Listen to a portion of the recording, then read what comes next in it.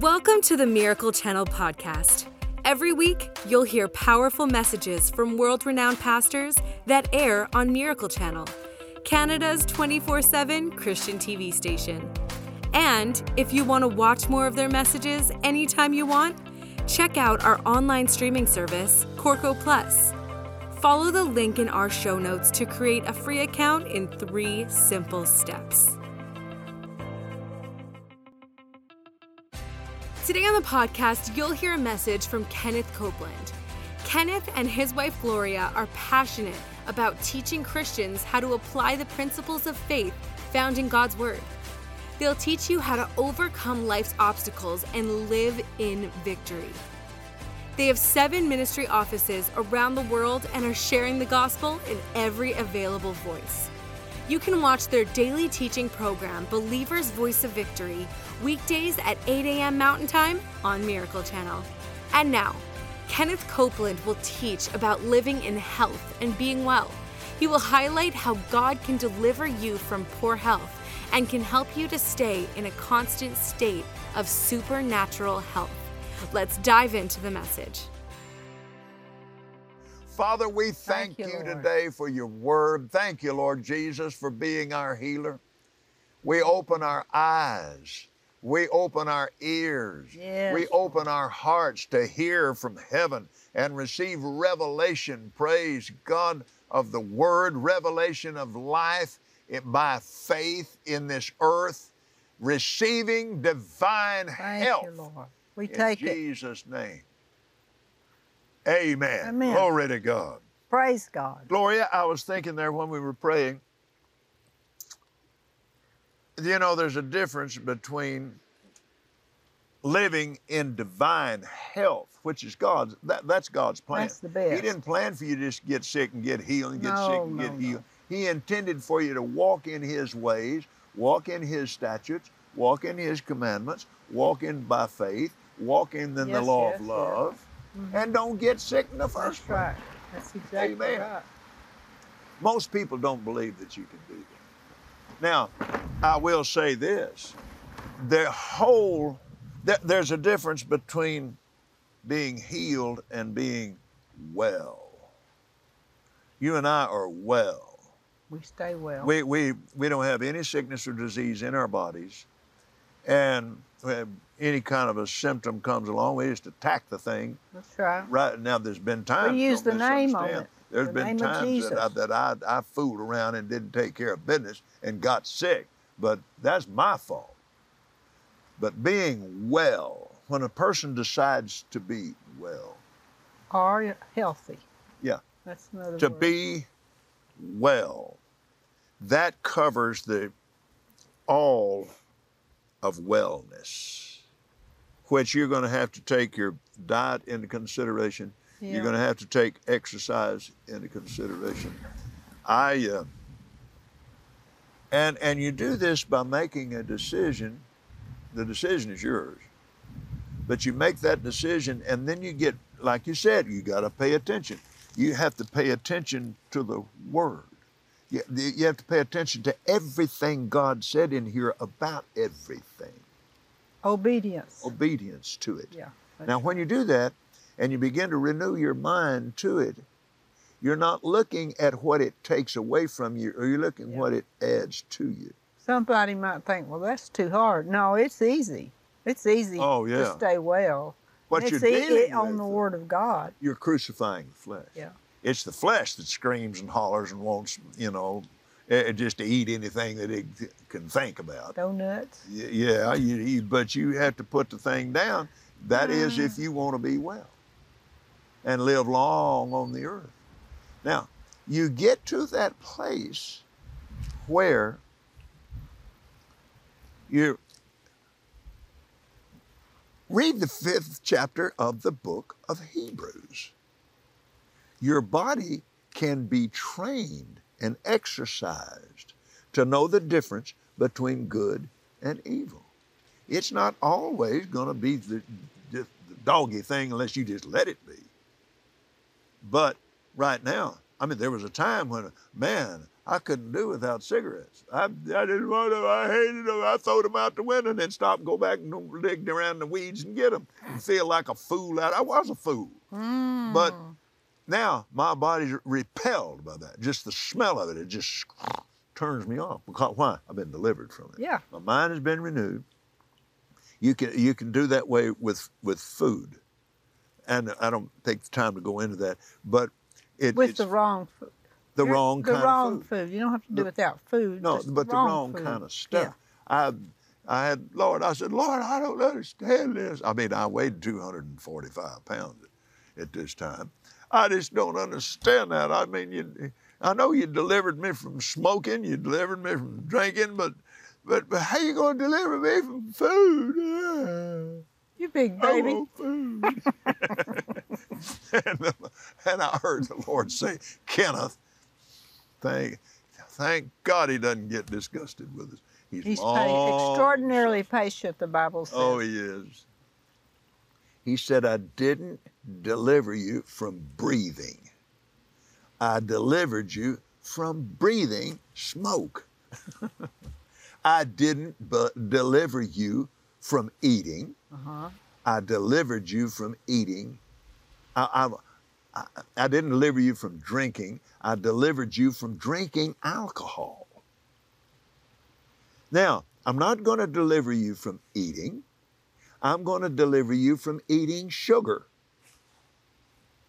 Hallelujah! Amen! But that's the process. See, that's what I wanted to get across to you, to be well. Okay. Today, Gloria, now yesterday we talked about the Syrophoenician woman, the fact that she was not a Jew. But now, remember now, let me remind you a couple of things here. She worshiped him. She knew who he was. She called him Son of David or called him Messiah. She had no pride. She humbled herself. She couldn't be offended. She was not touchy. He called her and called her daughter dogs. Touchy people get mad. Touchy people are unteachable.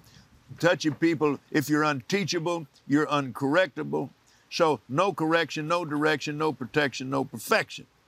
Psalm 32:9, don't be like a horse. Let's do it from the Amplified.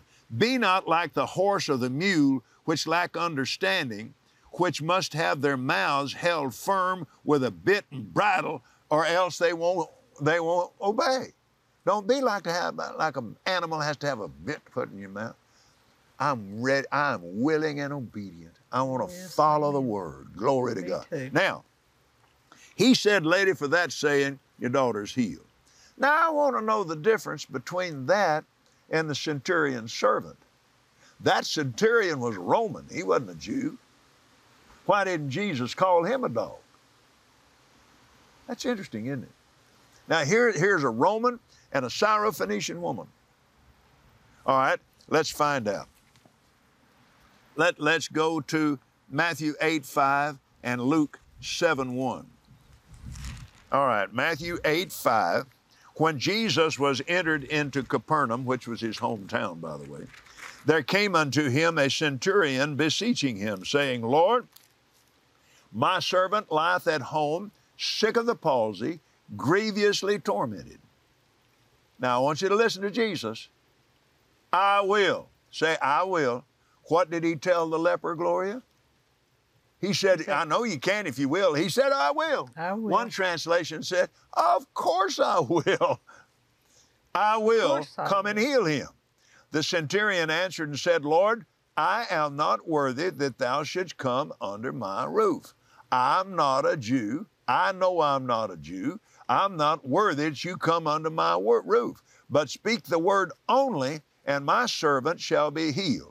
For I am a man under authority, having soldiers under me, and I say to this man, go, and he goes, to another, come, and he comes, and to my servant, do this, and he does it. When Jesus heard it, he marveled, and said unto them that followed, Verily I say unto you, I have not found so great faith, no, not in Israel. And I say unto you, and so forth and so on. Now then, let's go over to the book of Luke 7:1. Luke chapter 7, first verse.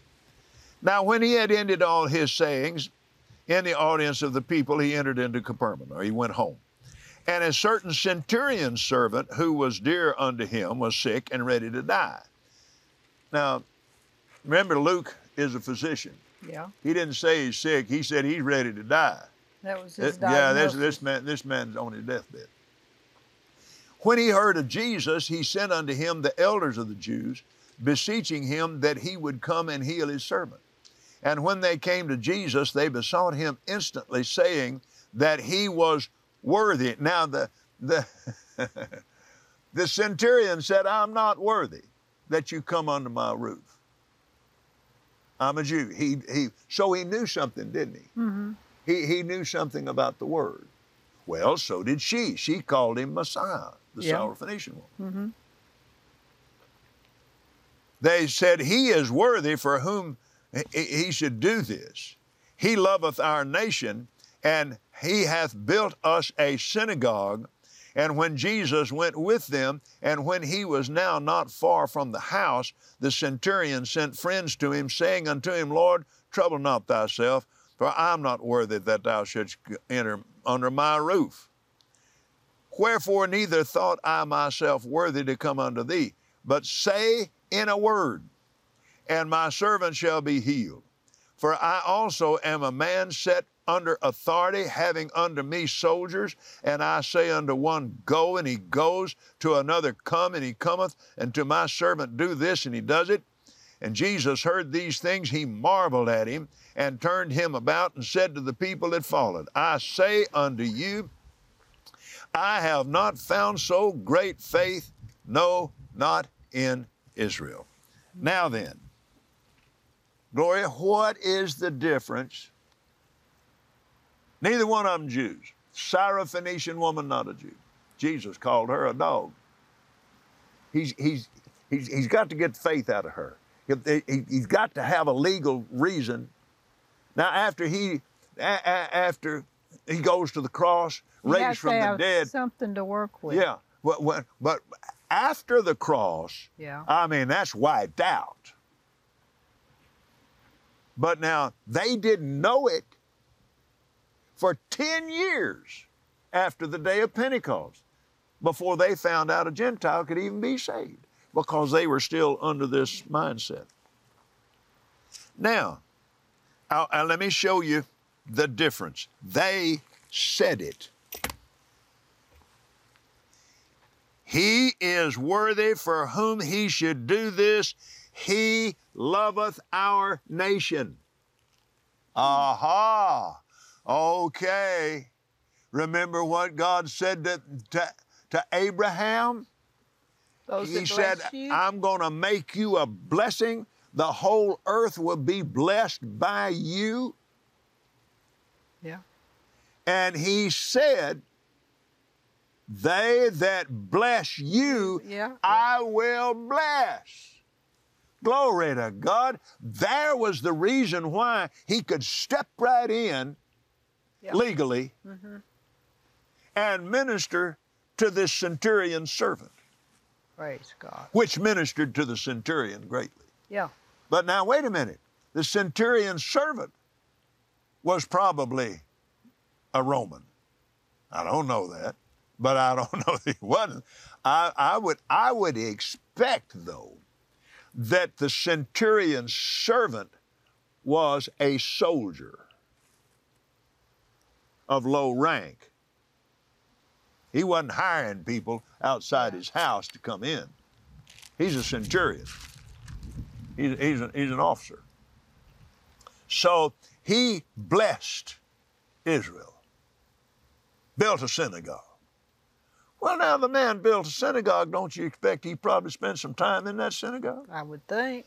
You want me to give you a little side thing here that'll thrill you? Do it. You remember Jairus, ruler of the synagogue? Yeah. Where? In Capernaum. This was in Capernaum?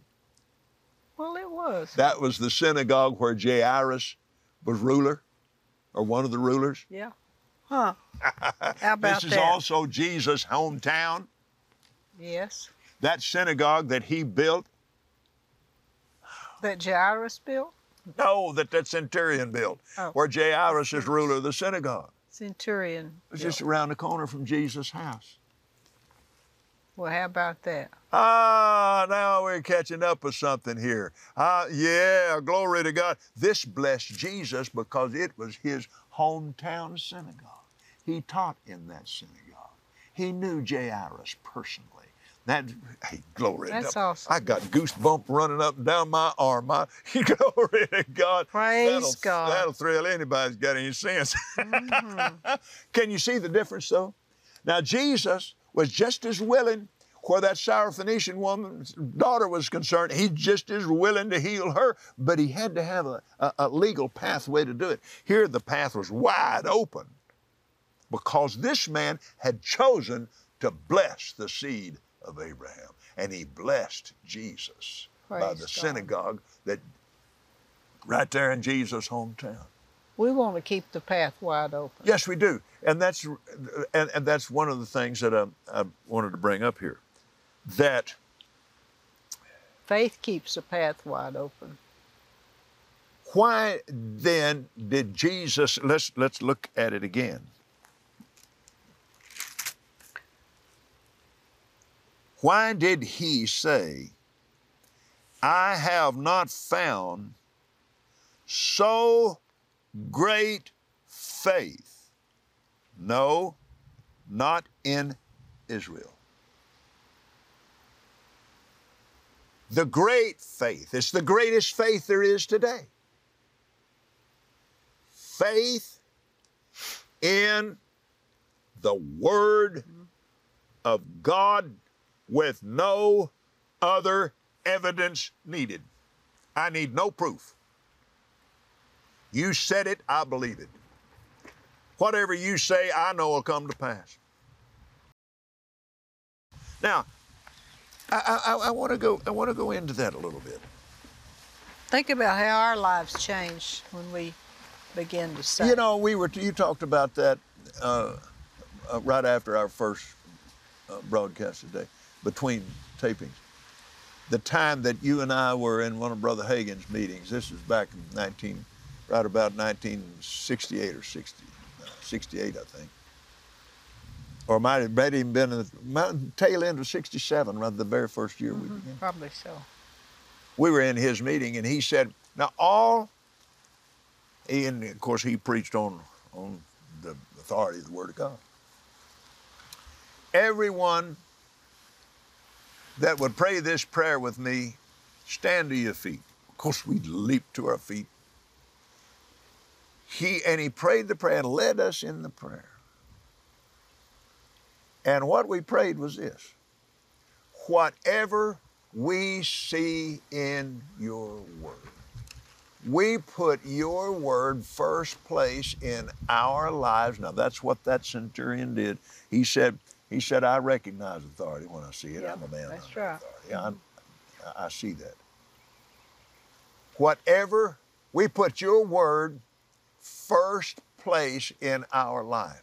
Your word is final authority. And when we see it, and we see what it's saying to us, yeah, we'll do it. We will act on that word. And later we came to this, that, and I'll just lead you in it.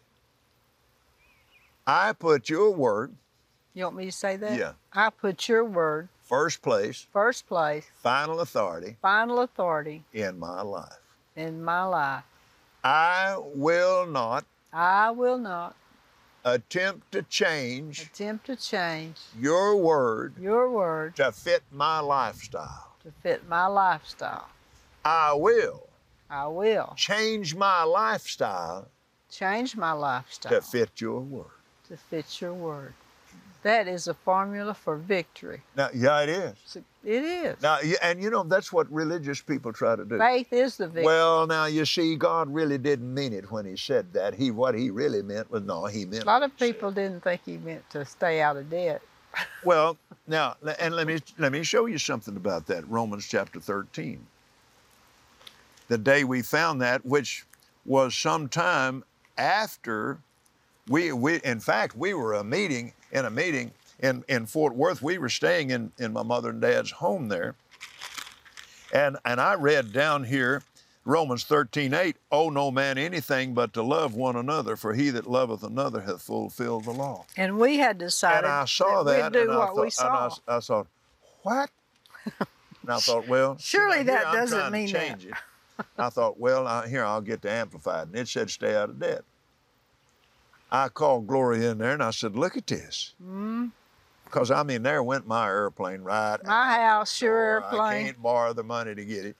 Yeah. And she looked at me and her feathers fell. I'm standing here with my Bible like this, standing in the middle of the bedroom floor. She said, if that's what the book says, that's what we're going to do. What year would that have been? 1960, right first part of 1968. Now, you can't build a doctrine on one scripture. And when you begin to study this, that's not referring to money. But go over to the curse of the law, and you'll find out that debt is part of the curse. You become servant of the lender, attached to him by covenant, and you'll be the tail and not the head. The scripture says and he said this, you'll lend to many and borrow from none. Well, that's finished it, praise God. And we are out of time. Wow. Thought you were going to say out of debt. We are. That woman. Thank you, Jesus. Yeah, we are out of debt. Glory to many years. And there's another thing to that. We're staying out. Thanks for joining us today. Make sure you subscribe to this podcast to hear more great messages from inspiring teachers like Kenneth Copeland. Rate this podcast and write a review if you haven't already. And share this message so others can be encouraged by this teaching too. So subscribe, rate, review, and share. We hope you were inspired by today's message. God bless.